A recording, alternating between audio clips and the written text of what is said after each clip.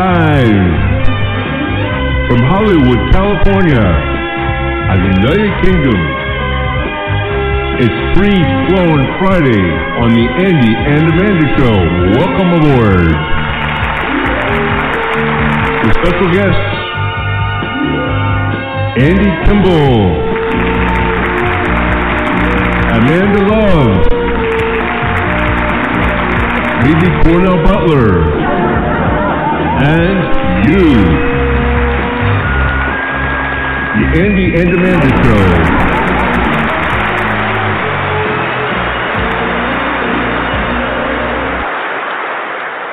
Well, hello, folks. Welcome aboard. It's another Free Flowin Friday with the Andy and Amanda Show here on Blog Talk Radio, Coast to Coast program, talking to you live from Hollywood, California. We're standing by for Amanda Love. Anyway, I want to send my very best out to everybody. Hope everybody's doing great and real well, ending up this work week. It is a Friday. Happy hour is going to start soon. We know it's 5 o'clock somewhere. And, of course, it's a noontime show here in Southern California. We have another gorgeous day with beautiful blue skies, light breezes, temperatures in the 70s, and just, boy, love it out here. If you haven't been to California, you got to put it on your agenda to get out here. And I think Amanda is now joining us live from the UK. Hey, man, how are you doing? How are you? How's it going? I'm good. I'm sorry I had some technical issues there getting on the show. But I'm here, my people. I figured, and I'm glad you are here. I knew you'd be joining us, and we were waiting for your arrival. You know, we rolled out the red carpet. We said, "Where's Amanda?" We know she'll be coming on here. But it is Friday, as we were just saying. It's our Free Flowin Friday. Going to cover some news. Going to cover some fun conversation, and maybe, just maybe, your calls at 515-605-9888. Welcome you aboard our show as we do each and every program. If you care to join us, if not, we know you'll be listening to the podcast on whichever distribution channel you might be listening to. We welcome you aboard at that time too, whatever time it is. You might be listening to the show on Saturday or Sunday, but we're live right now. And again, our number is 515-605-9888. You can also get onto the show by emailing Andy and Amanda Show at gmail.com. Just send a request. Hey, I'd like to join your show, and then we'll send you an invite to get on the show via the internet. Or you'll get an invite, you just click the link, and it'll bring you onto the show. Just make sure you have a headset, speakers, whatever, so you can talk to us. However that is, imagining a headset, speakers, or microphone, whatever it might be you have there. But anyway, Amanda, how are you doing? My darling, I'm doing really well, sweetheart. How about yourself? Doing fine here. Fine. It's a fine morning. A fine morning. Tip of the morning. No, it's a fine afternoon now. It's noontime. Well, let's see. I want to go get some lunch. Why don't you do the news? I'll be right back. Oh, so you're going to bail on me. Okay. I'll take over. That's fine. I see how it is. I could throw it up late, right? I'll give you the run and what's happening here in the UK, my darling. So there's various things actually covering COVID. A lot going on to do with that. Let's see.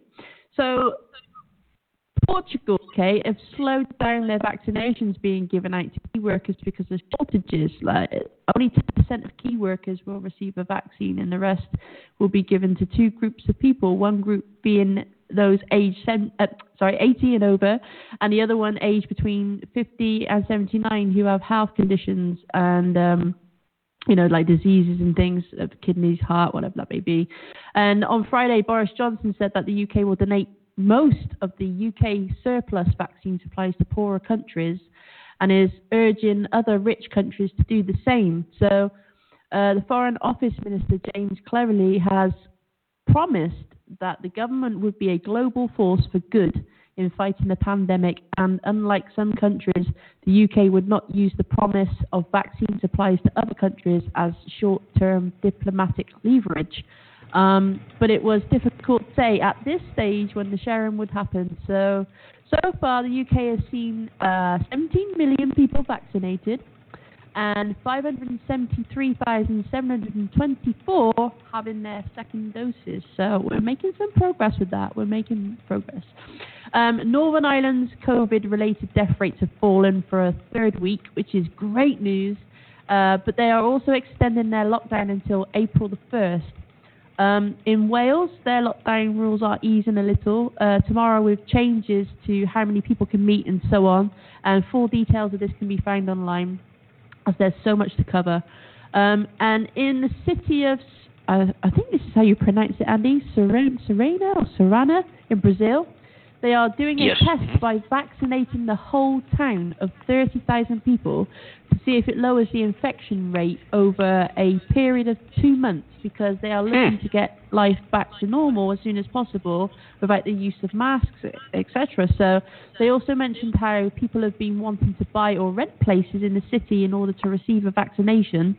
And other cities like Rio, they have stopped vaccination due to running out of those doses. So again, our healthcare workers are also crying out for better protection, since at least 930 of them have died from COVID, and many are experiencing long-term effects. And in my opinion, they need better masks and equipment. And I feel it's only fair that the government provide all they need, considering they are the ones on the front line trying to heal everybody and deal with it all firsthand. So as far as I'm concerned, they should be priority. But we shall see what happens with that. And the BBC has reported that a team of scientists have used artificial intelligence to work out where the next level of coronavirus could emerge. And they've said that researchers used a combination of fundamental biology and machine learning. Their computer algorithm predicted many more potential hosts of new virus strains than have previously been detected, and their findings have been published in the journal Nature Communications.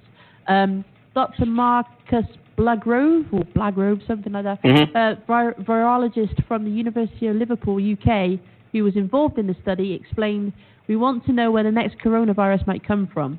One way they're generated is through a recombination between two existing coronavirus. So two viruses infect the same cell and they recombine into a daughter virus that would be an entirely new strain. So the researchers were able to plug an existing biological evidence into an algorithm, teaching a computer how to spot viruses and host species that were most likely to be a source of this recombination." So that's I find that quite fascinating and very interesting. Wow. The way they're moving forward with trying to detect it all and overcome this. It's on one hand, you know, it's a tragic circumstance that we're facing with all this COVID situation, but on the other, it's fascinating to see how humanity is moving forward with this. What areas we're looking into, where the funding's going, the technology's going, to stop any more pandemics. So that's the main news. It's literally various parts of COVID have come into the surface right now. So. And it's interesting to see what the various countries, what the various regions in the UK are doing and how they're handling it and how they're working around it and trying to dive into it and section off portions of the population and even in as you were saying in certain countries are now taking X amount of the population and saying, well, what happened if we did this? What would happen if we did that? Sporadically, but you're starting to see more government participation in the research of the cure and the research of the remedy of this in various countries around the world. Slowly but surely, we're starting to see that, which is good. It's great to see. Yeah, it really is. Absolutely. The numbers, here, as in the United States, you probably read if the news broke around the world. We've had some frigid storms, freezing storms, frigid temperatures in parts of Texas and the South, which have hasn't been reached in decades, in many years. And in Texas, the state. Let me go back up just a minute here. In the United States, we have what's called a power grid. Imagine a great big screen that covers the entire country. Like a screen like you'd have on your screen door, like a big screen. Just imagine the visualization. It covers the whole country. So that grid is supplied with energy that is generated from various sources around the country, and it forms a great big grid. And we have this whole, we would hope that this grid would not be affected because it could affect a large part of the country. In the 90s, no, it wasn't the 90s. It was 2003 or 4. What am I saying? Around 2004 or 5, maybe somewhere in there. A part of the grid was damaged, and it turned off all the electricity in New York. I mean, that's Wow. so it's very powerful. But it's federally. It's a federal. It's the whole country. It covers every state except the state of Texas. They opted not to partake. They opted to be their own grid. They put their own grid over their own screen, if you will, over their own state, and not participate for cost cutting, for tax savings, for they want to financially participate in that grid, and therefore the big umbrella grid can't swoop in and say, "Bam! We're gonna shoot some power down there. We're gonna give you some extra energy. We're gonna help remedy this via that big screen that covers the whole country." They have their own screen that covers the state of Texas. So when you get freezing, Texas is the furthest part of Texas. If you look at the map, is has the latitude of down here where Miami is, or further. So San Padre Island is way south. And you get warm temperatures down there, and people go down there for winter break, and for like they would Fort Lauderdale, Florida, or Southern California, because it's warm. Now, who would ever think that you're going to get temperatures in the low 30s, the upper 20s, and pipes break, and wires go down, and power supplies, and generators don't start. Generators aren't starting down there to supply power. So you're seeing tens of thousands of people waiting in line in frigid temperatures for hours trying to get propane, trying to get water. Then you have to, because there's no water, the plants that purify and clean the water for distribution through your spigots in your home aren't working. They can't power them up. So there's now people have to boil water if they can get water. And if you don't have electric power to boil it, how do you boil it unless you have gas? And hopefully that's working. So it is an incredible situation what's going on in Texas right now, and I feel my heart goes out to everybody in Texas.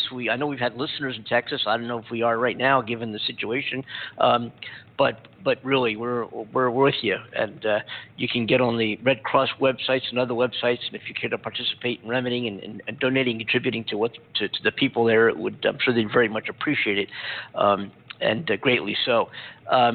But that's it's a horrible situation right now in the state of Texas. It is.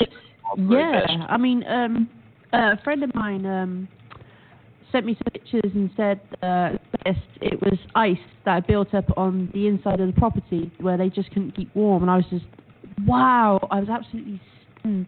As far as I read, I think it said something like the first time in 30 years that Texas has seen that kind of dramatic storm. And I think it came from, they called it the acid blast, I think it was, and due to, in previous years, the low pressures, that kind of storm maintained and stop it from spreading to places like Canada and the US. But unfortunately, that did happen this time for whatever scientific reason. But yeah, I saw a lot of pictures and things, and a story saying about 100-car pilot on a freeway. I was just wow, it was so shocking, and I feel for everybody there. It's unbelievable. President Joe Biden here is signing a major disaster declaration for the state of Texas, and he will be visiting the state next week. Thousands are without power. It's the fourth night in a row. You imagine going through frigid temperatures in your home. People are lighting fires. People are burning. I've heard stories. People burning cribs. People burning their furniture to stay warm. I mean, the stories are just unbelievable. But thousands continue without power. Fourth night now, and Texas is in a frigid grip. I mean, the temperatures are sub-freezing. And Biden said Friday that he's going to be signing a major disaster relief declaration.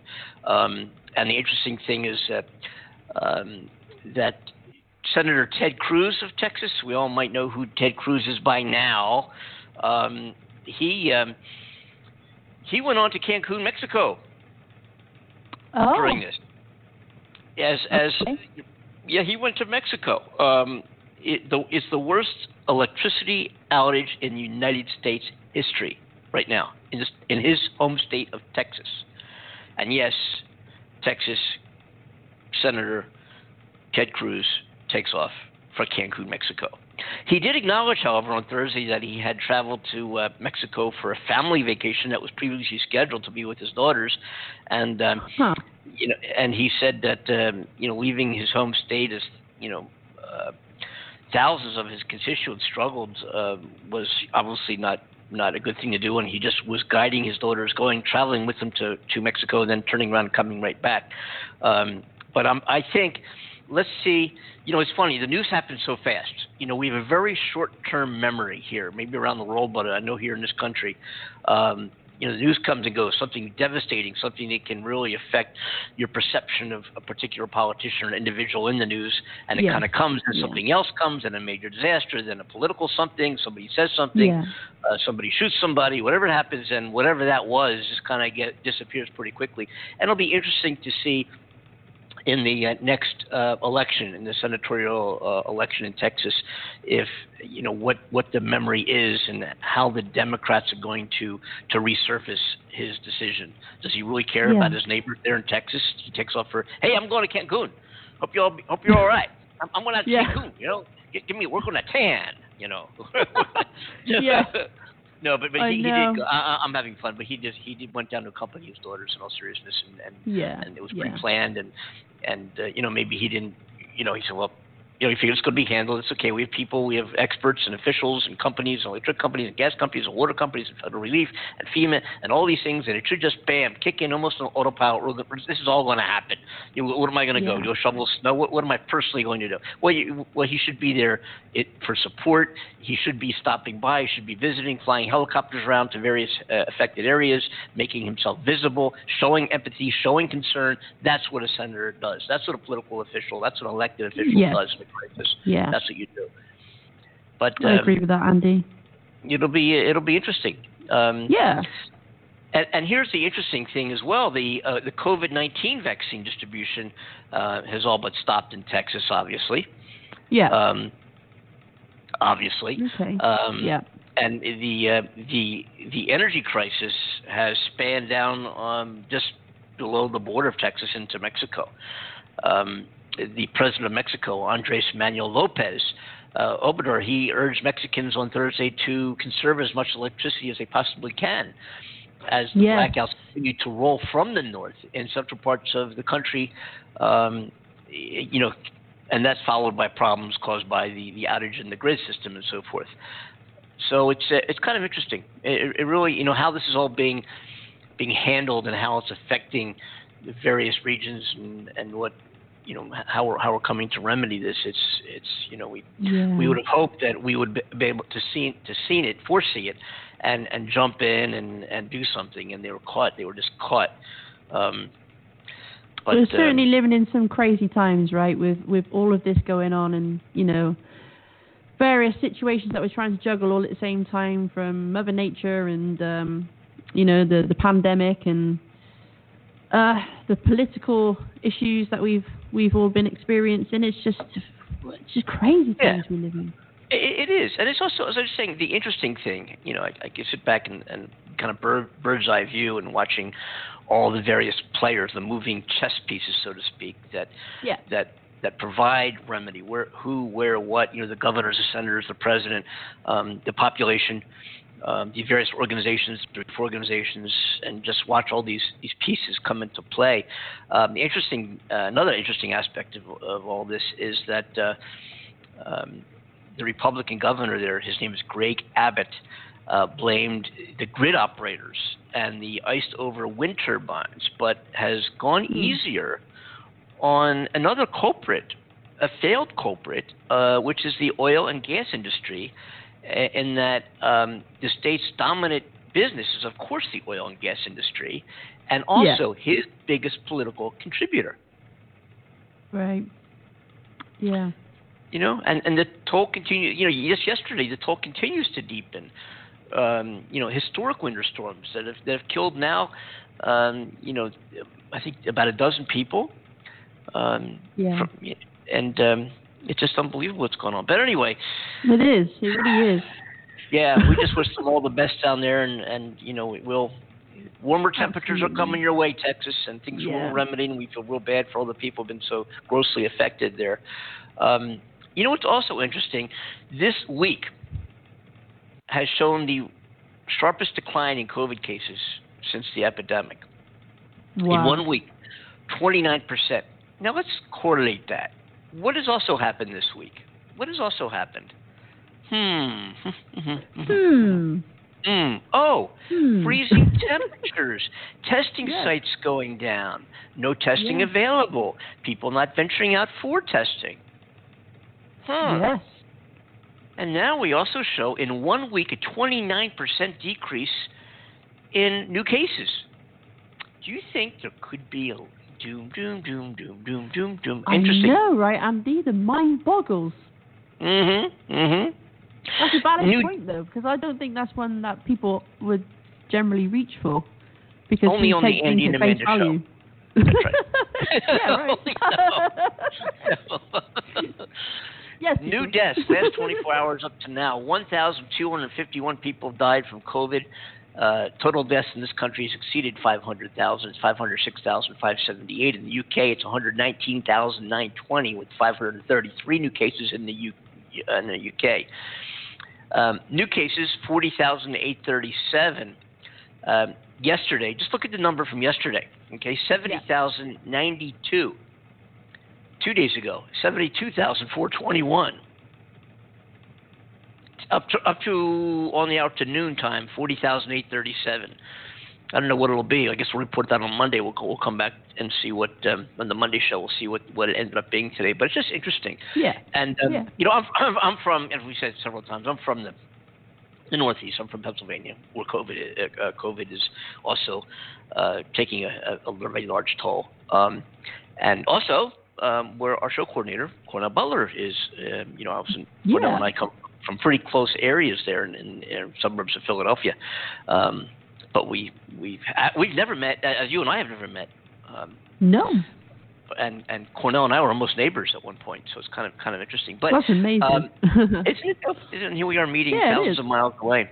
But I moved out here years ago in Southern California, and I just wouldn't want to live anywhere else. You know, high taxes, a lot of people, traffic. Everything's slower now because of COVID. But even with all that, all the highways and the freeways, and it's just a slower pace. It's whatever. Yeah. No, it's not really, but it's slower. It is a slower, more relaxed, more hospitable environment. It just seems to me, coming from the hustle and bustle of New York and move over, and you come out here, and it just seems to me, and I'm sure the people who would debate me on this here, but my own life experience is that. You know, you talk about something, an opportunity, people say, hey, I know somebody who, hey, call me, let's do, hey, that's a cool idea. Hey, let's get together and talk about that. And just, more so than the, when you're on the highway, my own experience, that's all I can speak to. And I've heard people, say, what, really? You're on the highway and you have to move over 5 lanes because you realize your exit is coming up soon and you're not from here and you need to get over. People let you over. You tried that on a 2-lane highway in the Schuylkill Expressway outside of Philadelphia. No way. No way. Ain't gonna happen. No way. Anyway, I like to meet with the California man. We're going to get you here too. One day we're going to be doing the show together from here. We're hoping that'll happen sooner than later. Wouldn't it be great? Yeah, definitely. Yeah. Just watch this space, people. Watch this space. You bet. The other incredible news, especially me being such a fan of the space program and exploration, that the Perseverance rover has set back new color images and never-before-seen view of what it looks like to land on the red planet. Imagine this. Mars has an atmosphere. We landed on the moon. The moon doesn't have any atmosphere, right? Really. Mars actually has nitrogen and other gases. It has an atmosphere which would be poisonous to us, but it has gravity, it has an atmosphere, and because it has an atmosphere, you can't just go down and land on it. It's similar to coming through the atmosphere on Earth. They have the heat shields. I can understand those poisonous gases, my darling. Oh yeah. Oh my gosh, yeah. and so what happens is what something looks like the Apollo capsule that contains the rover and everything is going through the atmosphere of Mars at 2,500 miles an hour, and slows down to a snail's pace and makes a pinpoint landing amongst rocks and hills and uneven terrain, guided by JPL, the Jet Propulsion Lab here right outside of LA, and I've been there. I'll tell you about that in a minute. Pinpoint landing on Mars safely. Rover gets out, and underneath the rover is the equivalent of a drone, a mini helicopter that's going to be flying around Mars. That's pretty impressive. That is so impressive. And eventually, they're going to be sending back live samples back to Earth from Mars. That's going to happen. Wow. A couple of years ago, a friend, actually, I met a friend, actually he's a friend of my daughter's, and we've become friends since, and sometimes during breaks, he's a Stanford student, university, and also has a residency at Jet Propulsion Lab, and what he's doing is designing the equivalent of like a Goodyear blimp, like a big balloon that's going to float in the atmosphere of Jupiter and measure gases and environmental factors and so forth. He's working on this project and designing it as an intern at JPL. Wow. And we've become friends. He's my daughter's age, but I'm a huge I always wanted to be an astronaut. And I love watching stars and really into astronomy, and he loves it. And he's now he's like pre-astronaut training program. We talked about it one time. I'm like, why don't you go? Why don't you make it a plan? I call him my son. He's not he's not my son. I like to give him fatherly advice and say, you know what, he's got such a passion for space. Yeah. That I'm like, why don't you, what are you, 23, 24? Go to Mars. And he tells me sincerely, if he had the opportunity to go to Mars, knowing it would be a one-way trip, he would go right now, knowing he would die there. He would go today. And I understand that. I understand that. Isn't that cool? I mean, I understand it. So he's invited. I went out to JPL and given VIP tour credentials and so forth, and got an inside tour that he gave me with my daughter, and I actually held parts of the rover, part of what the Perseverance, what's on Mars right now. Mm-hmm. I saw them laser cut part of the components, and I've held those components in my hand. Wow. A component that would fit in your palm, a component a little larger than a golf ball, fit in my hand, that cost the United States government $50,000. Just one little component. And then I went out back at JPL, and they recreated the Mars environment. Not the atmosphere, different of course, but yeah. They because they replaced the nitrogen on Mars with a different kind of gas.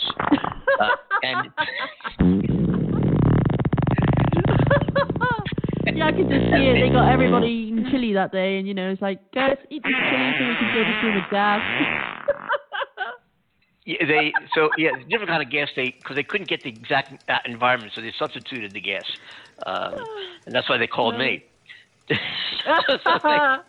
I see.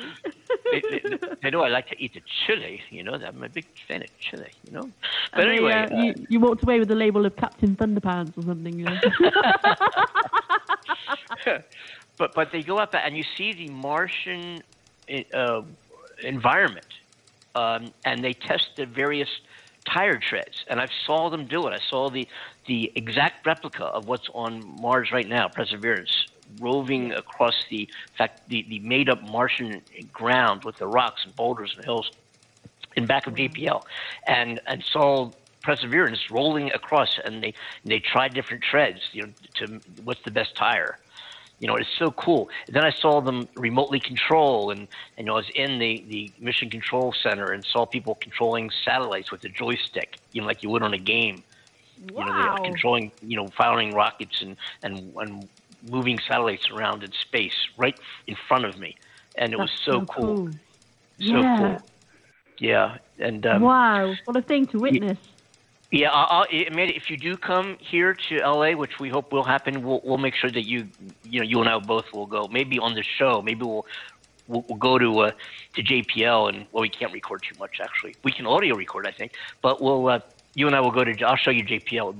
It would be great to take you there. And also, you know what else is here in LA? Thank you. What's that? At the Science Museum is Endeavour. The Space Shuttle Endeavour is here, just a few miles from my home. Yeah, it's also here. So cool! Wow. Yeah, I'm up for that, Andy. I'm up for that. Always up for an adventure. Yeah. So that's huge news to me. And folks, you to go to your major paper in your city, or CNN, or MSNBC, and just look at some of the pictures that are being sent back, and look at the quality of these images that are being sent back by Perseverance rover right now after it landed on Mars. Unbelievable. Wow. Unbelievable. I'm so going to check that out because that's just fascinating to me. And they're having fun with this too. Like they send, this thing can tweet. Rover is a computer, like a robot, and they send a Twitter message, welcome to my new home. It's sending back tweets. Wow. And they're having some fun with it too. They're having it send back postcards. Like how you can take an image and go online and make a postcard of an image. Well, it's sending back postcards of the landing site. Oh my goodness, that's amazing. I mean, they're having some fun with this thing too, and it's so cool. We're all like, they're like kids, like like children. It's so cool. But the descent and landing was incredible, and they had a camera on the descent stage of the spacecraft that captured perspective, something that was never possible in previous missions. Wow. That's mind-blowing. I love it. And one of the tweets it sent back, this is a quote. This is a quote, not from a person. This is a quote from the spaceship. It says, from the spaceship, on the Twitter account, bam, sending a tweet, right? Is it tweet or twit, whatever it is. It says, this shot from a camera on my jetpack captures me in midair just before my wheels touch down. And go to the Perseverance Twitter account, folks, and have a conversation. I mean, tweet back. Yeah. That's amazing. We should send them a twit or twat from the. If you you tweeted, twatted, tweet. I don't know, whatever it is. We should send them one from our show. Don't we have a tweeter, whatever it is? Don't we have one of them? Yes, we. Yes, we do have a Twitter account, my darling, and I want to say the address, but the handle, I guess, whatever you want to call it, is at AndyAmanda2. So yeah, that would be amazing to just AndyAmanda2 be in communication at twitter.com. AndyAmanda2. That's it. That's our Twitter handle. AndyAmanda2. Yeah. That's it. So the Twitter address, obviously, if you're entering it in a web browser, is twitter.com/AndyAndAmanda2. I think that's the way it works. So I'm so used to going into the app, I don't really think about typing out the full address. So when it comes to typing out the full address, I'm like, okay, it's this, or is it that way? But yeah. Well, cool. All right, folks, remember that. Also, we have Facebook, we're on Instagram, and of course, Blog Talk Radio, and of course, a lot of you are hearing us on various podcasts by iHeartRadio, on iTunes, on Chrome, on Apple, on iTunes, and we're on a lot of podcast distribution sites right now, which is just terrific. Spotify, Pandora, yeah, Pandora, everywhere, which is great. I think we touched upon this on Wednesday's show that Biden had a great town hall on Tuesday night with Anderson Cooper from CNN. It was wonderful to see him speak, although there was some, he misspoke. Hey, listen, we talked when Trump misspoke. We're going to talk about when Biden does the same. He addressed a little girl so sweetly and told the little girl that the coronavirus doesn't spread from kids to parents, so you don't have to worry about affecting your mom or your daddy, and that is absolutely not true. It does and can spread from kids to parents, and there's a couple of little things. But he misspoke, and what political leader has not? And just we just want to mention that. I don't want to come off as every time Trump made a faux pas, we covered it. When Biden does, we don't cover it. No, we will mention it. There haven't been a whole lot so far, but there have been some, and people know that this, even Trump himself last February 8th of 2020 said, hey, this thing is airborne. It doesn't discriminate. It can affect anybody. And Trump was absolutely right. Why he didn't do anything about it, we don't know. But he was right when he said that. Anyway, what a lot of people don't know And what our inside field reporters have here on the Andy and Amanda show have gotten back to us with thorough investigation and carefully, it was top secret. Most people didn't know this. It was hidden from most of the population that Donald Trump was in the wings in Milwaukee when Joe Biden presented his town hall. He was on the other side of the stage. And oh, really? Okay. Yes. And certain parts of the town hall were edited from public consumption, but not from the Andy and Amanda show. It was don't ask how we got it. Connections. You know what I'm saying? That's right. Yeah. So we're going to play part of the town hall, and you're going to hear. Here's the proof. Here's the evidence. I don't need to talk about it anymore. Here's the evidence. Here we go. You're going to hear Joe Biden and Donald Trump's reaction to a section of Biden's town hall. Interesting. Take a listen. When do you think this pandemic is? When is it going to be done? When are we going to get back to normal? Well, all the experts, all the committee that I put together, the leading researchers in the world, in the United States, are on this committee of mine, headed by Dr. Fauci and others. They tell me, be careful not to predict things that you don't know for certain what's going to happen, because then you'll be held accountable. I get that. But let me tell you what I think based on all that I've learned and all that I've studied and all that I think that I know. It's a high probability that the vaccinations that are available today and the new one, Johnson & Johnson, God willing, will prove to be useful, that with those vaccinations, the ability to continue to spread the disease is going to diminish considerably because of what they call herd immunity. Herd mentality. Herd immunity. Herd mentality. Herd immunity. Herd mentality. Herd immunity. Herd mentality. Herd immunity.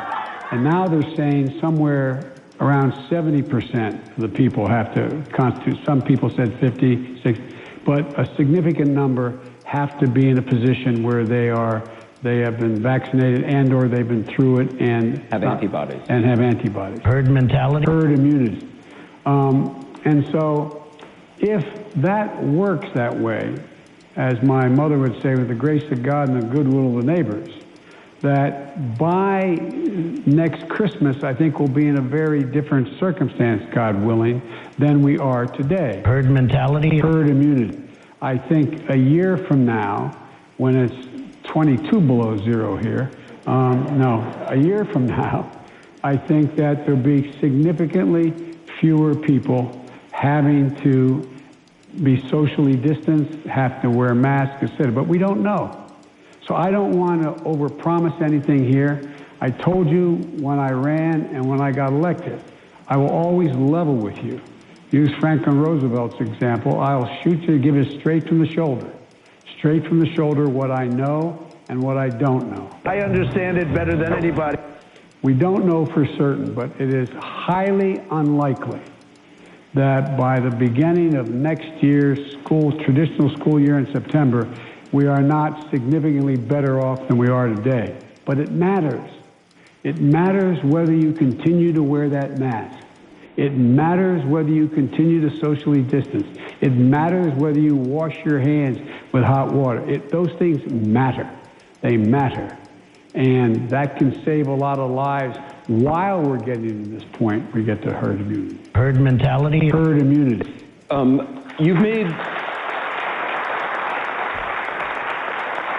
made passing a COVID relief bill the focus of your first 100 days. Those on the right say the proposal's too big. Some on the left say it's not big enough. Are you committed to passing $1.9 trillion bill, or is that final number still up for negotiation? It really is a disgrace. I'm committed to pass. Look, here's some of you are probably economists or college professors or you're teaching in school. This is the first time in my career, and as you can tell, I'm over 30, the first time in my career that there is a consensus among economists, left, right, and center, that is and including the IMF and in Europe, that the overwhelming consensus is in order to grow the economy a year, 2, 3, and 4 down the line, we can't spend too much. Now's the time we should be spending. Now's the time to go big. You may recall I managed the last experiment we had with the stimulus, and it was no, I don't mean it that way, but it was $800 billion. We thought we needed more than that, and we think we did. It ended up working, but it slowed things up by about, and depending who you talk to, between 6 months and a year and a half. We can come back, we can come roaring back. It's estimated that if by most economists, including Wall Street firms, as well as think tanks, political think tanks, left, right, and center, it is estimated that if we pass this bill alone, we'll create 7 million jobs this year. It's 7 million new jobs. And so the thing we haven't talked about, and I'm not going to go on because I want to hear your question, I apologize. We haven't talked about, I remember you and I talking during the campaign, and you had the former guy saying that, well, we're just going to open things up, and that's all we need to do. We said, no, you got to deal with the disease before you deal with getting the economy going. Well, the fact is that the economy now has to be dealt with. And what is it? Look at all the people. You have over 10 million people unemployed. We need unemployment insurance. We need to make sure that, you have 40% of the children in America talk about food shortage. 60% of it. Did you ever think you'd see a day in Milwaukee? You'd see in the last 6 months people lining up in their automobiles for an hour or for as far as you could see to get a bag of food? Shut up and drink your gin. Yes. I love the way he speaks, I really do. Yes, as do I. He's just, he's real. He speaks from the heart. He's what a relief. What an incredible relief that. He's so humble. I've always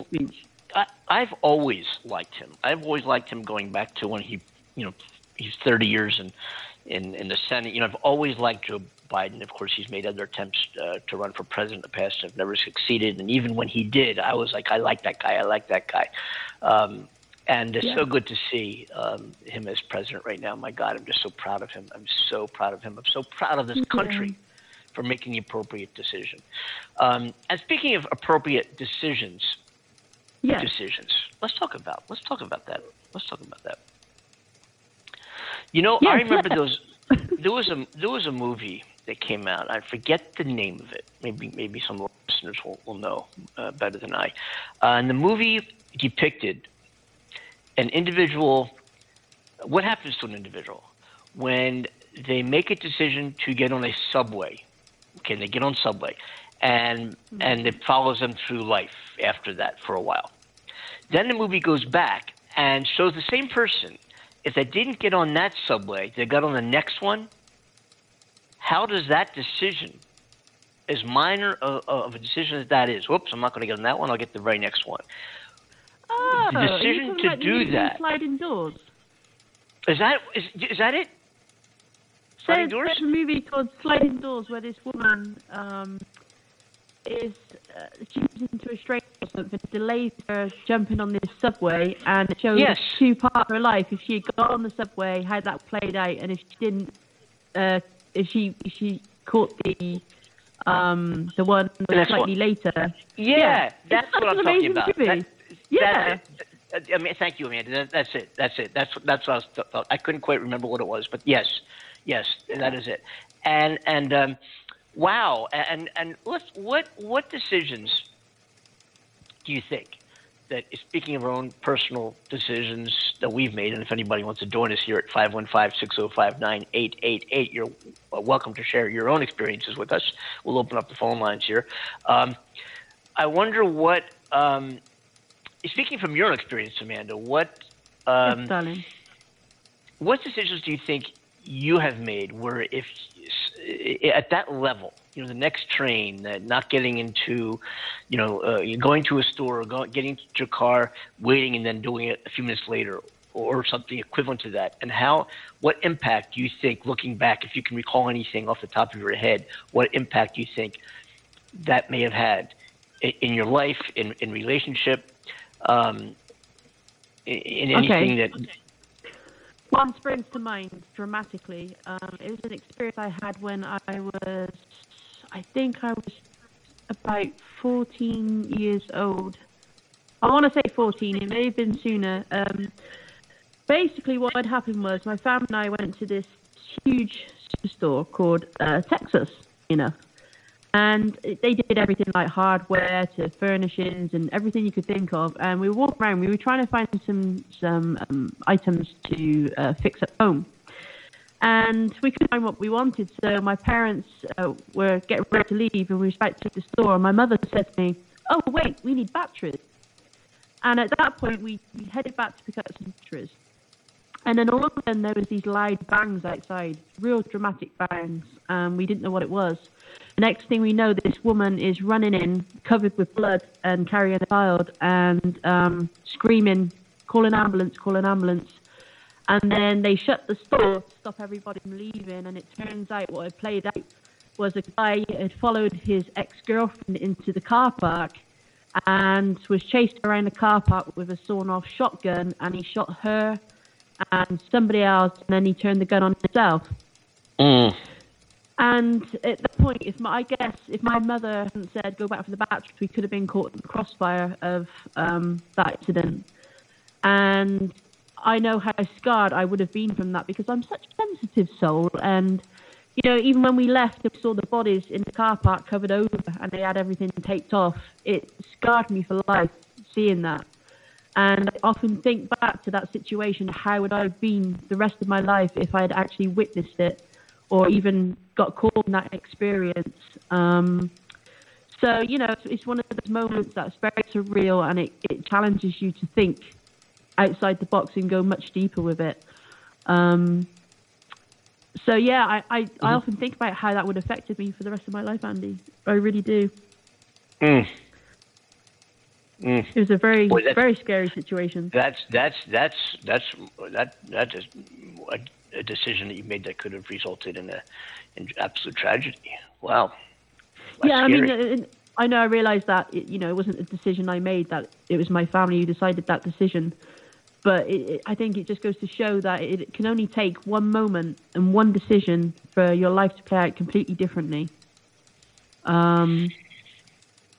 And yeah, I dread to think what could have occurred if we'd left when we did, because we would have seen it all playing out and possibly got caught up in it. So yeah, I mean, what about you, Andy? What about you? I've been thinking. I have decided quite a ways back not to make any decisions in my life. Just kind of hang out on the beach. Yeah, sounds good to me. I like that. Much, interesting. And we've talked about this, or I've talked about this, I should say, repeatedly on various shows. I was a pilot, and being a pilot, part of the skills that you develop in actual subject area and a methodology, what you look for as a flight instructor in a student, regardless of the level of that student, whether obtaining a type rating in a commercial jet or just getting the private pilot license, is what's called aeronautical decision making. Okay. And that is scenario based. How are the decisions that one executes, that you conclude and you do A, B, or C, and how are they done? How is that transformed from what basis of information do you make that decision, and how is the information deployed, so to speak? How is it executed?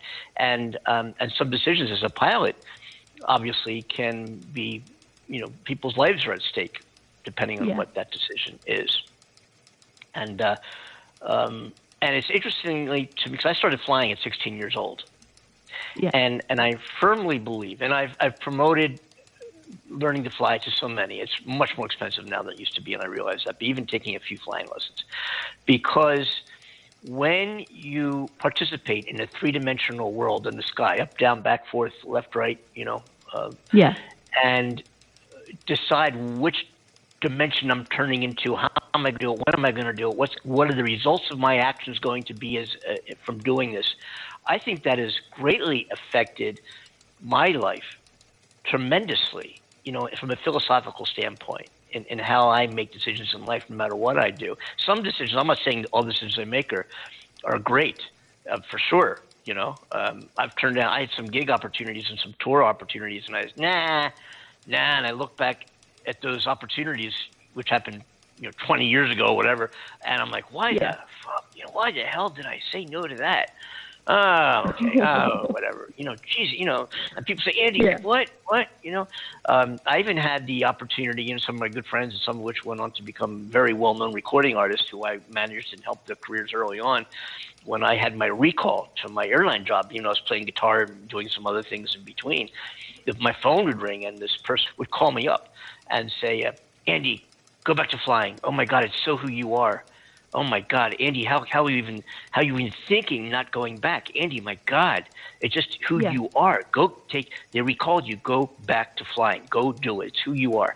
And I thought about that. And I've also thought about that conversation for many, many times repeatedly in my life when things weren't really going the way I'd hoped, and financially in other ways, and I'm thinking, God, I should have gone back to flying. And I'm no regrets, believe me, no regrets whatsoever. Yeah. But now I look back and I'm like, how would my life have turned out? And if I had, and I could have made a decision. I had several opportunities. Even the chief of operations of the airline called me up and said, "Can we have a space? You're going to put your books and your reading material at a desk in the recall class.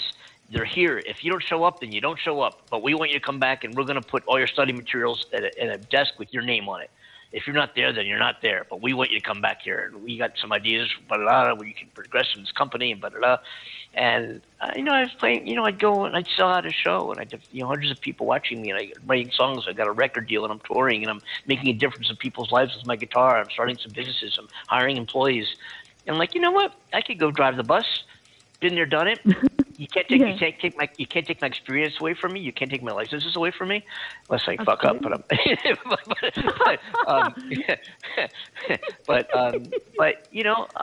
can go back to it. Maybe refresher training, whatever. But I've got So that experience to me, it was a huge decision in my life, and a decision that I have looked at upon with some regret. Currently, I still do. Sometimes I do. Sometimes I do look back upon that. Would I've gotten married? Would I have had my kid? How would life have turned out? I probably would not have the kids I have, and I would. I've got the two most amazing daughters in the world with never had a problem from day one. No issues. They've been amazing every step of the ride. God, to think that if I went back to flying, I know how. I may not have ever got married. I may never had these kids, or whatever. Who knows? Yeah. Yeah. But, I love the whole idea and concept of that question, though, Andy. It's just there's so much potential to that question that I'm sure everybody listening would be like, how can I apply that to my life? Speaking of which, we have a caller on the line. Hold on a minute. Let me put this. Hold on a minute. Hello there. Hello there. Hello. Hey, who might this be? Hi. My name is Justine in Los Angeles. Hey, how you doing? Darling. And I think I heard a wonderful shout out. And this, yes, I am one of those two daughters. But I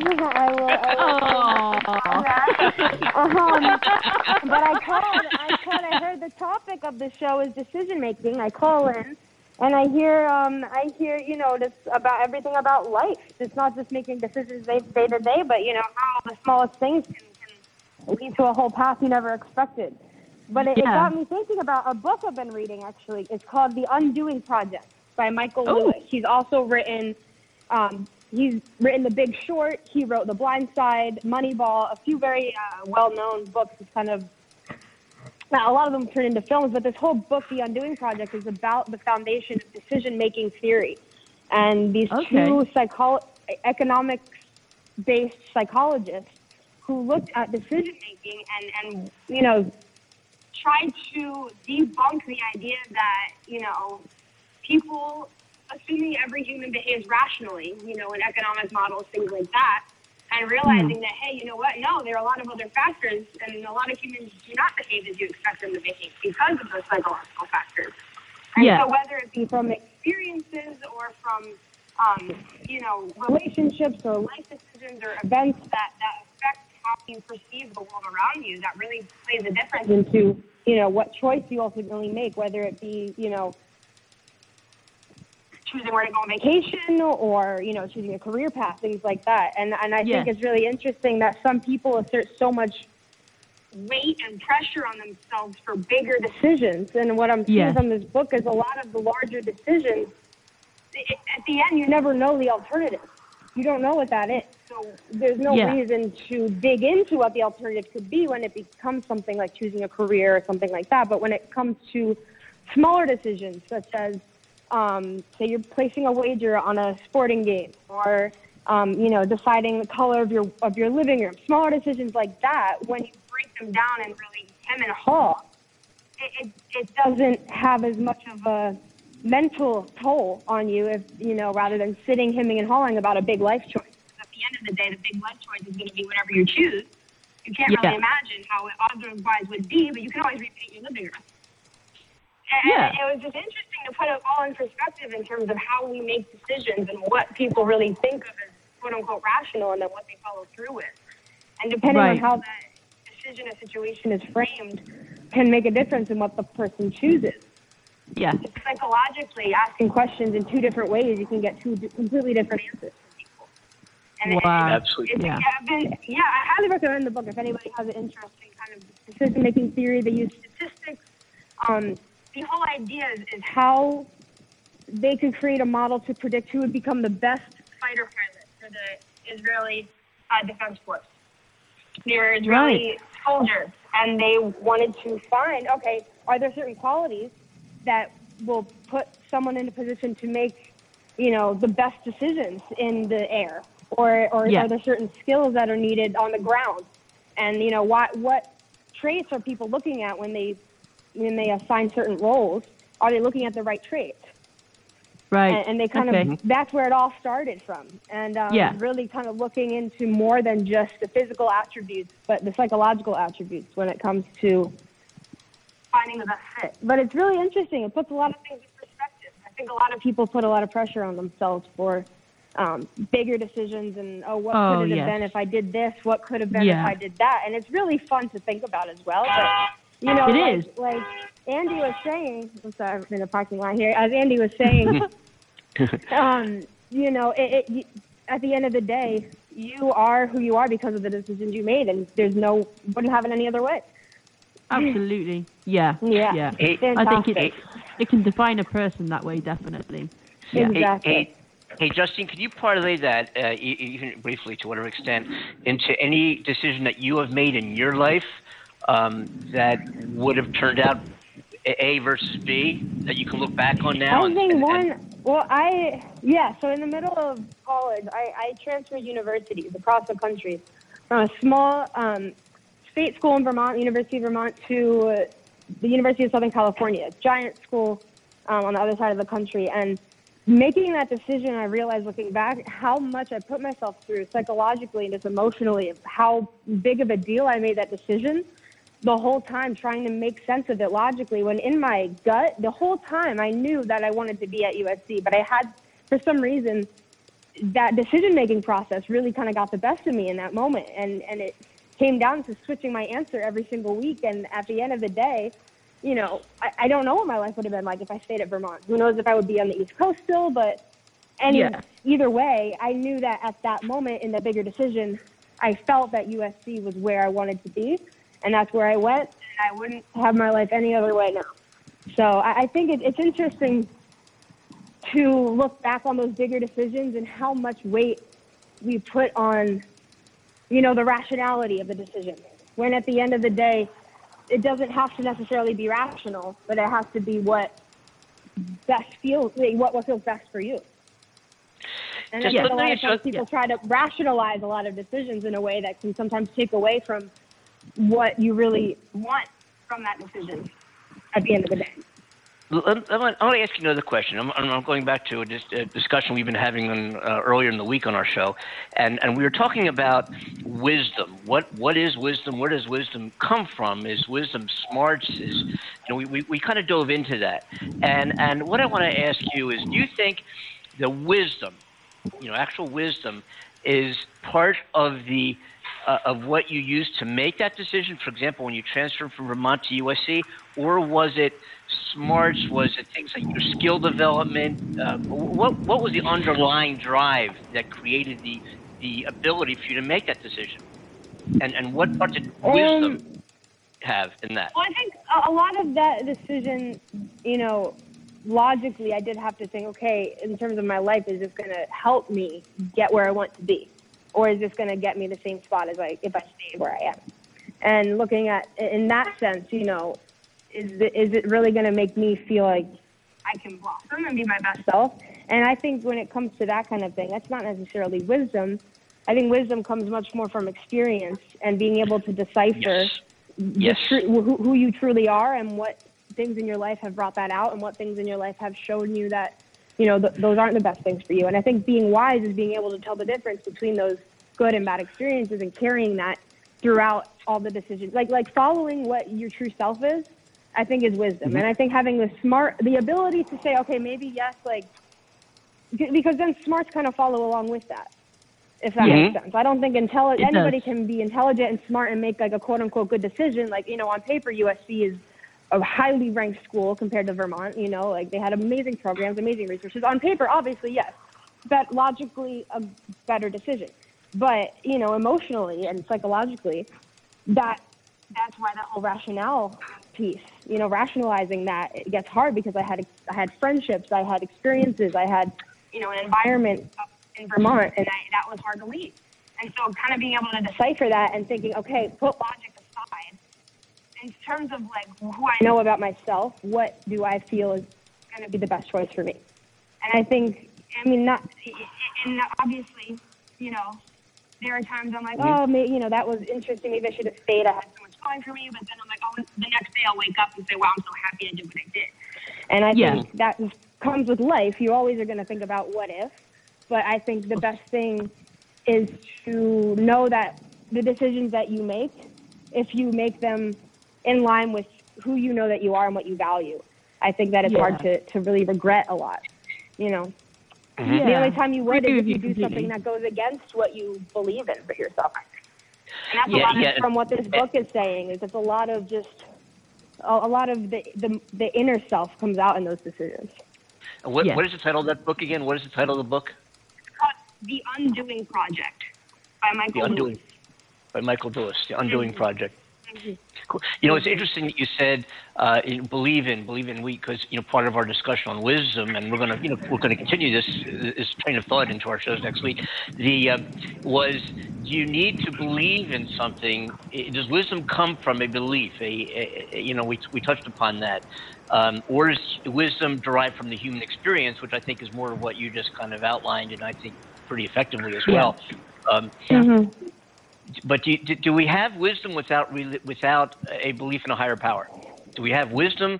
Does wisdom come from a higher power, or do we manifest wisdom from our own experience? That's what we said. It's a very deep question, though, isn't it? It's a very deep question. One you can just keep on with, I think. Only on the Andy Amanda show. Yes. Anyway, I have to go grocery shopping here, but it was lovely calling in. Great conversation. Hey, don't be a stranger to the show. Sweetheart. Absolutely. Don't be a stranger. We'll look forward, and you have a good time. Right. Hey, we'll talk soon. All right. Yeah, sounds great. All right. Bye-bye. Come be a grocery, sweetheart. Bye. Yeah. Thank you. Do good there. Bye-bye. Bye. Oh, that was beautiful. That was nice, wasn't it? Gosh. Yeah. Wow. Gosh. Yeah, my own kid, Justine. Yeah, she did a better job than I did. Darling. Oh, thank you, thank you. She did a better job than me. and boy, you should hear her play guitar, man. Oh man, and sing. Woo wee. Wow. I'm proud to say she taught me everything I know. Yeah. Aww. But anyway, yeah, it's adorable. Oh, thank you, man. Thanks very much. Yeah, I'm You're quite proud of welcome. it. It's been, as I said earlier, it's been a great, being her dad and Caroline, her sister's dad, has been just the most amazing thing ever imaginable. Yeah. Ever. Because when in my own life experience, growing up and being an adolescent, and having families, an older brother, a younger sister, I'm in the middle. And watching other families and the family experience, kids go through phases, rebellion, anger, sneaking around, the kid, like enjoy your kid when they're little, because it gets, I remember one time somebody I'd met, as a physician who, excuse my language, folks, I'm quoting, he said, when my kids, Justine was like 4 or 5, Caroline was like 2 or 1 or something, and maybe a little older. But this Peter, a physician friend of mine, had a 17-year-old daughter, and he said, "We're talking about kids, I got 2 young daughters." He said, "You have daughters?" I'm like, "Yeah, so do I. I've got daughters. I'll tell you, my oldest is 17. All she says is 'fuck you' and 'give me some money.' I have some money and fuck you." And he says that's what you have to look forward to. Have some money and fuck you.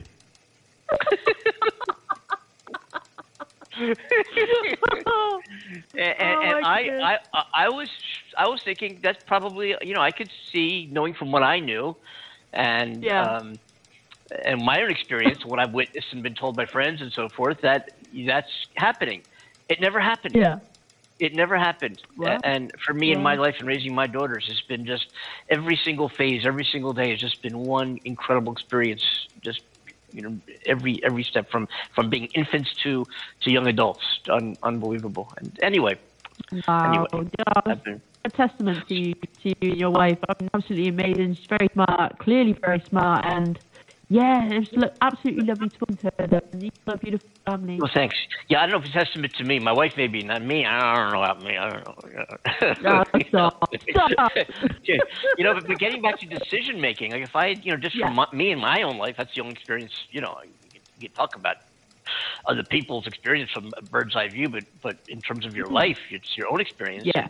And if I had stayed in aviation, there may have been somebody else who's not here, but the decision I made not to go back to flying led to this amazing experience I've had as a dad, and it's been absolutely incredible. Nothing can even imaginally come close to anything. There's nothing that touches it. Yeah.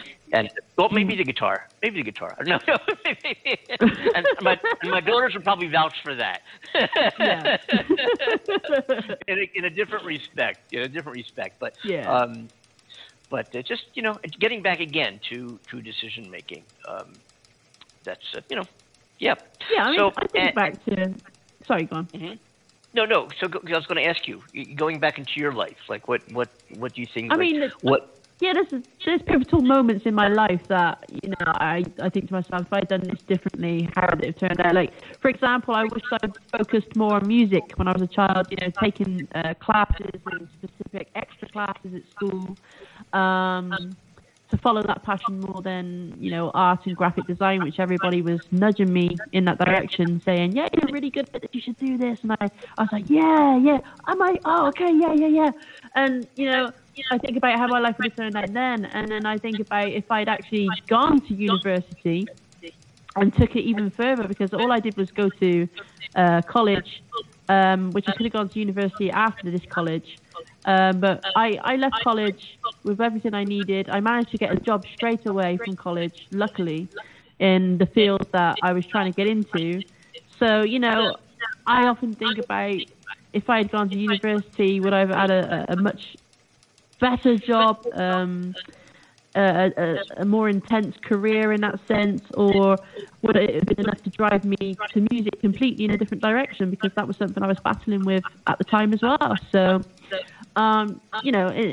career-wise, that's the things I look at and think, oh, my life could have been different. And if I didn't make a decision to be with my ex-partner, how life would have turned out, because I had lots of different plans for my life, and so there's lots of key elements in my life that I look back and think, oh yeah, I wonder how that would have gone. But I don't regret any of the decisions. I don't regret them all. I don't. I look back and wonder what would have, how would it have been. I do think about that. I'm a very like a sentimental romantic. Like if I'm with a girl somewhere going sailing, I remember when I was dating and stuff, and a girl would come down for an incredible romantic, so to speak, weekend on my sailboat, and then the next time I'd go down on the boat, I'd be by myself and I'd be like, oh, we sat right there. Oh, that's where we sat. Oh, we swam over there. Oh, these little things. I am unbelievable. Yeah. Like a shirt I wore. I'd be like, oh, I'm not going to wash this shirt.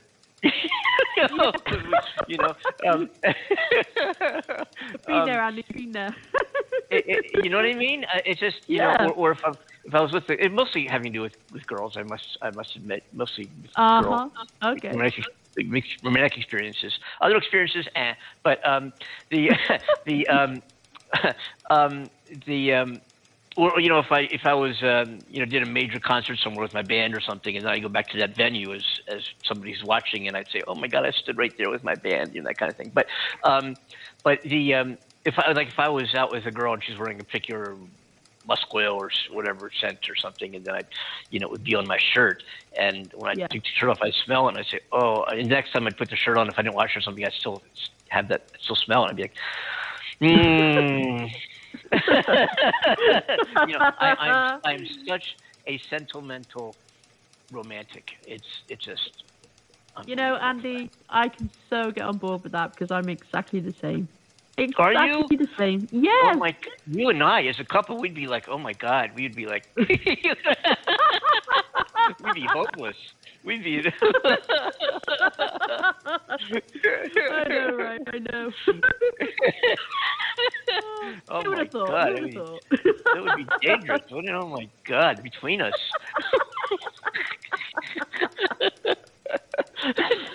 Oh, what are you like? Oh my goodness! But it's that. So, but I look. I had speaking of girls, I was with one girl and I'm still friends with several of my major relationships. I've had shorter relationships. Not a lot of what I call one night stands. I've had very few of them here and there, but mostly long-term relationships. One long-term, then another long-term. I'm not one to just date different girls for a couple months at a time. I've never just done it, and part of that is because I'm very bad at meeting women, girls. I've always been very shy that way. But so I never really, I get relationship, boom, there I am, and it can be years, So one of those, I think, I went with this bigger girl for 5 years in my early 20s. She was an English major at Temple University, went on to get her advanced degree and become a teacher. But she told me at the time, and I was a pilot, and she knew me as a pilot, knew my pilot friends and so forth. She said, "Yeah, you know what you should do? You should go back to school. Go to Temple. You get into Temple. Go back to school. Go, pursue another degree, and get a degree in communications. You would be great, like on the radio or in press and journalism and in some kind of marketing, communications, and public relations. Flying. I don't know if it's. It's cool that you're doing it. Blah blah blah. But I see you like with a communications degree, and what are you and I doing now? I mean, we have this internet show. I know it's not this major thing, but we hope it will be someday. But just looking back at that decision, sometimes I look back and I feel so at home. And I've had an advertising and marketing firm. I felt I did that. I had employees in that industry and blah blah blah. And I wonder how would my life have turned out if instead of becoming a pilot, or maybe I'd become a pilot or whatever, and say, I did get a degree in communications. Like, what would I've got? Would I've been, could I gotten an anchor job? Would I've been a weatherman? Would I've been a DJ? Andy, the weatherman. What would my, you get one trek on this world, and you make decisions in this world, and hopefully, you don't live with regret because, I don't live with regret, but you just kind of look back. at what the possibilities could be and would have been and might be in the future in your life. And it's important just, I think, to get, and again, coming back to that wisdom, that word wisdom and the definition of as we have been defining it and going about exploring what effect wisdom has on your love life, on mending your life, from getting over something that was horrific or traumatic to you, to whatever that is.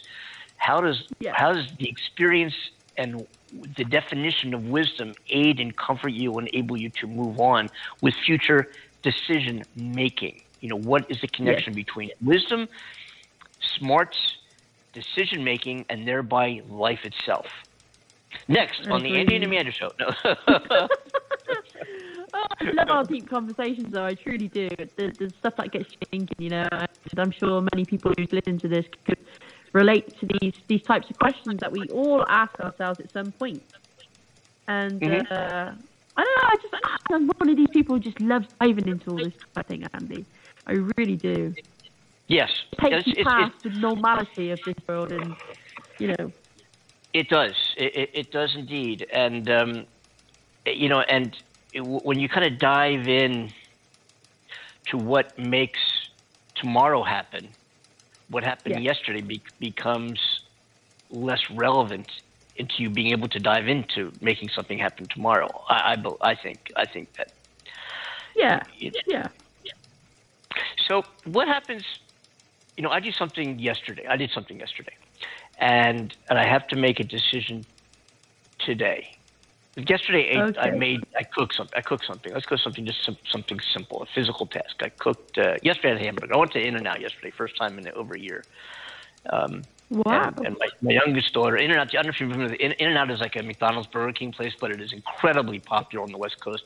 Every hour of the day, there's lines of cars going through, lines of people. It takes forever. They're really, really good. Great burgers and fries, great shakes. In-N-Out. We don't have them over here. No, and they're not even on the East Coast. I never heard of them. As a matter of fact, real quick, when I first heard of them, I was with my youngest daughter coming back from a gymnastics meet with a friend of hers whose mom was driving. Yeah. And the kids were, we had a bunch of kids in the back of the minivan, and the kids were hungry. Well, we were all hungry.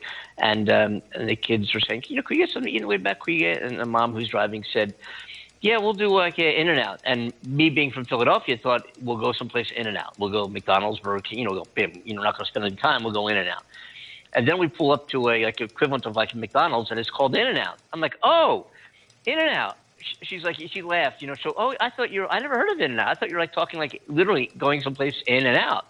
But after I had my first double burger, double bubble? What's it called? Not double bubble. Double whatever. And she got it for me. She ordered for me. Bam, bam, bam. And there's this hidden menu. There's a menu on the main menu board, and then there's a hidden menu which I think you can get on the internet, which has secret things that only the people who would so you can make an order with animal, French fries with animal sauce. It's animal, or your burger with animals. That's I've heard about these secret menus. Yeah. So she ordered for me, and I was like, whoa. I went home, and my family, I had to introduce the whole family. I said, guess what we're doing for dinner tonight? I'm going down to the nearest In-N-Out. I'm bringing back dinner, you guys. And it is really good. One time when I was back in Philly, I was watching an interview with some of the space station astronauts, and one of the interview folks said to the astronaut, so what do you miss most back on Earth? And the first thing he said was In-N-Out. Wow.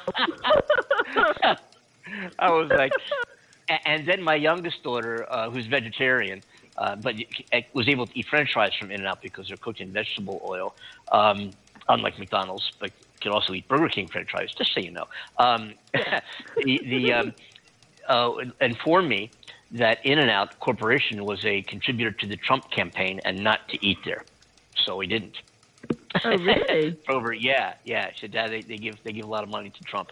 I'm like, really? I had no idea about that. Wow. No. So yesterday I was with my mother, and we were hungry, and I took her to the dentist, whatever it was. We were hungry afterwards. Let's get something to eat. And I'm like, let's go to In-N-Out. And we did the drive-through, and I got to tell you, man, Now, how does that conversation play into the decision that you might make tomorrow?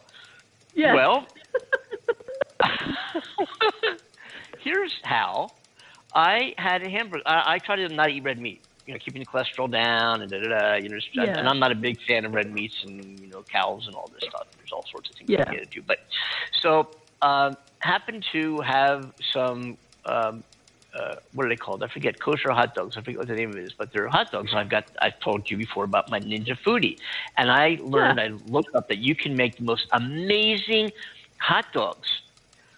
With the foodie by air frying them. They get crisp on the outside and amazing in the inside. You can make cheese or chili dogs, whatever. Yeah, that's what I said. Ooh. And then I'm thinking, and I've had cholesterol issues, in my life and all that stuff. And I'm thinking, okay, oh my God, I've got these hot dogs. I open up the drawer, and my God, there's these hot dogs in the refrigerator. And you go, God, make these air fried hot dogs. And then I thought to myself that I had In-N-Out, French fries, In-N-Out, animal sauce, all this cholesterol. And then I thought to myself, no. Why?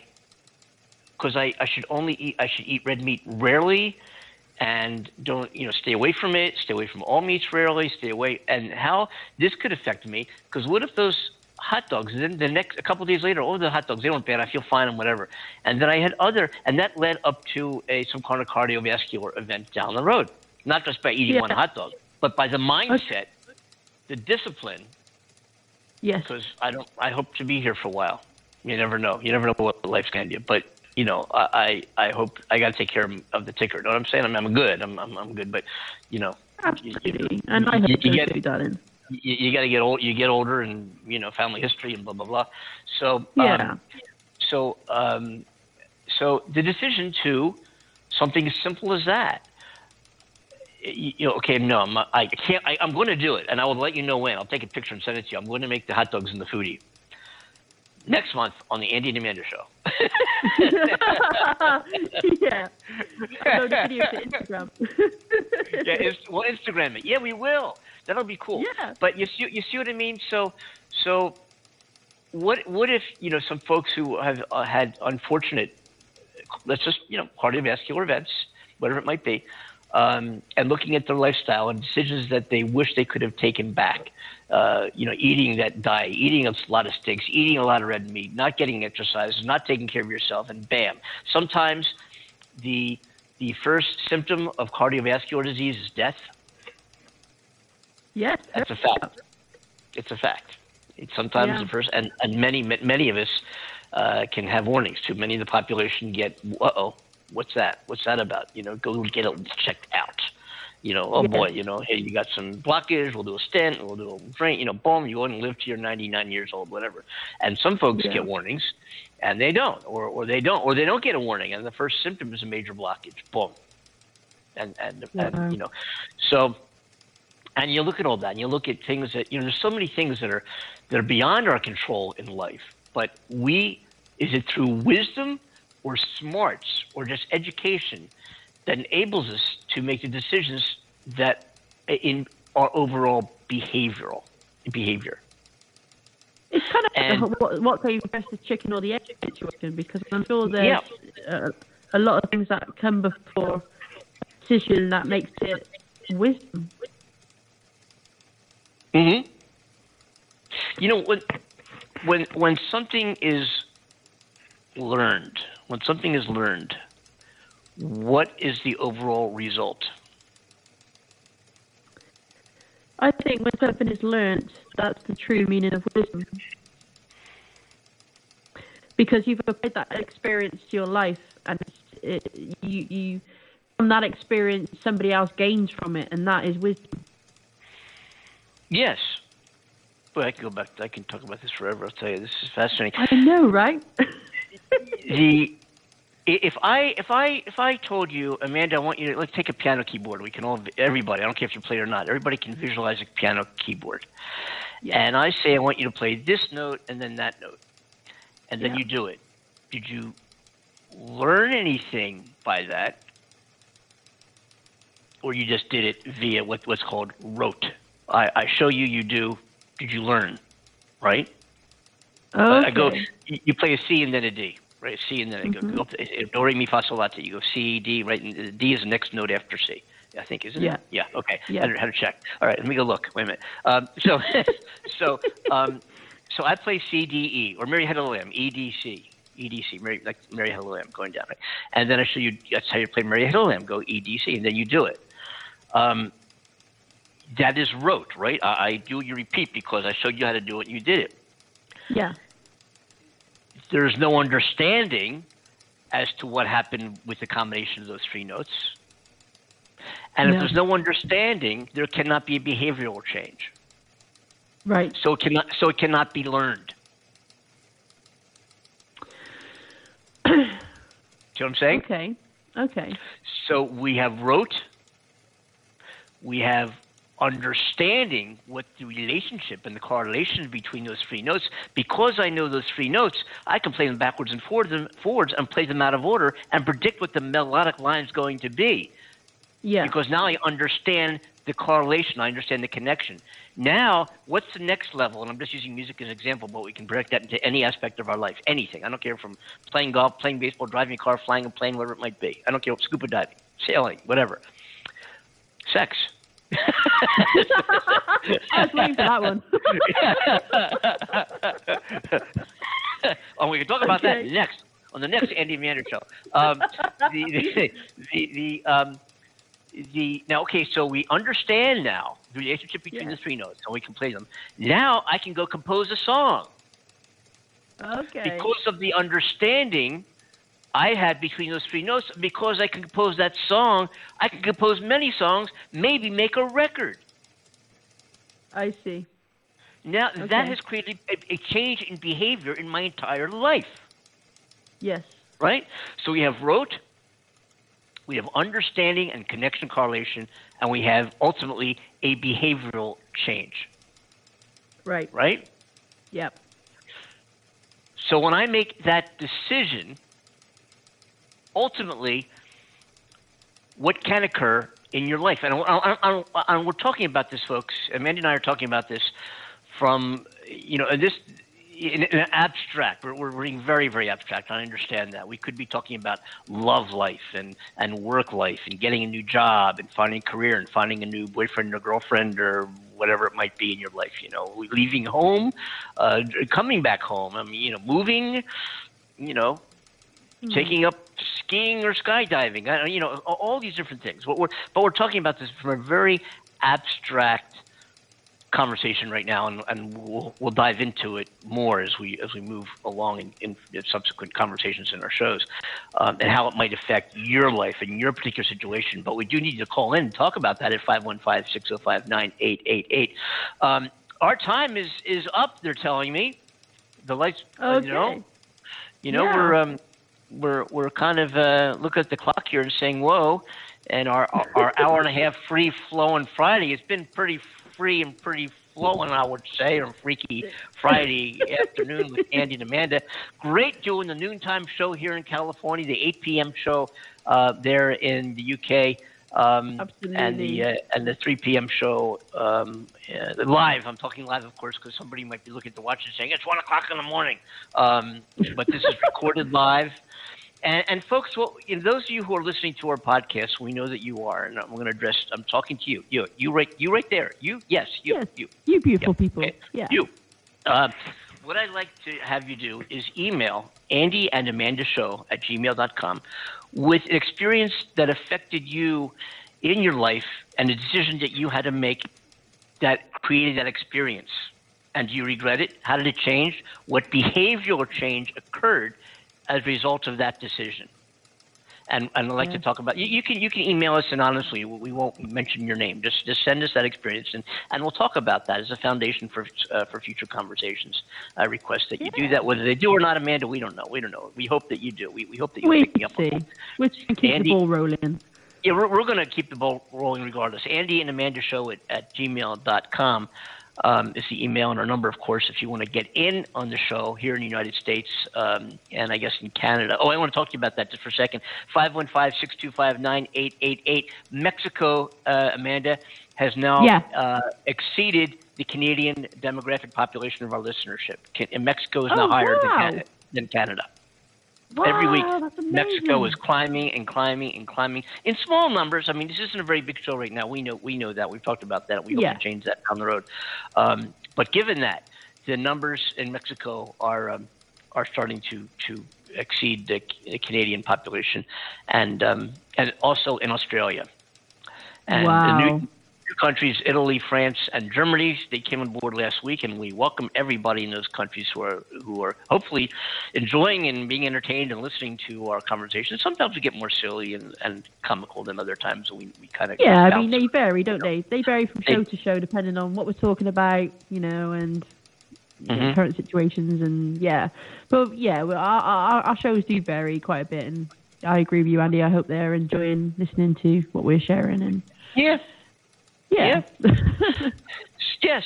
So we'll go ahead and wish everybody a wonderful weekend ahead. I can't believe it's another Friday. I look at these Friday shows, going back, we've been doing this program here, Coast to Coast program, for 1 year in mid-April, and April's approaching. I just can't believe, we have 230 or something like that episodes.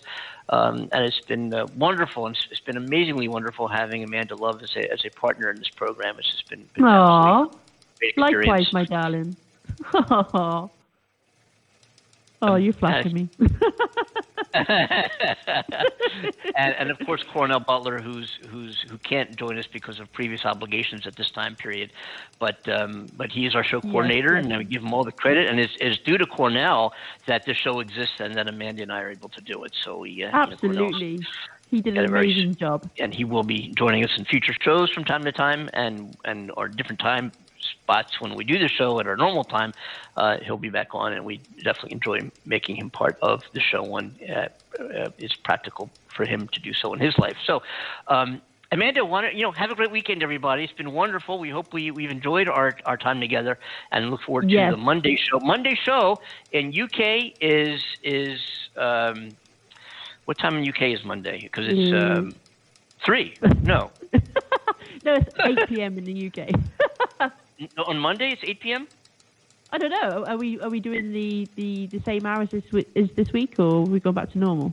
No. Monday is 5 p.m. in UK. Monday is 5. Oh, okay. We're doing 5 p.m. on a Monday. Okay, no problem. 5 p.m. on Monday, 9 a.m. This is for the live show, and you can podcast, 100 shows or more on all our podcast channels. You can go back and listen to some of the crazy conversations we've had. A lot of them have been really fun and kind of zany and silly, and some have been more serious and passionate and everything in between.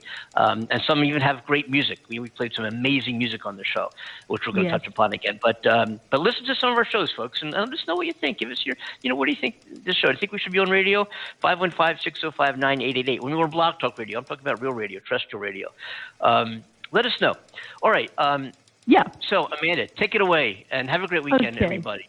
Yes, please do, everybody. So, from Andy Kimball in the stunning and beautiful Hollywood, and from myself, Amanda Love, in the UK, thank you so much for joining us for another show. We are so grateful to have you with us and enjoying the madness with us. And we look forward to catching you on the next show and hopefully get to hear from you. So you take care, have a wonderful weekend, and thanks again for listening. We love you. Yes, everybody, have a great weekend, man. We'll see you again on Monday, another week of the Andy and Amanda Coast to Coast program. Take care, folks. Bye, everyone.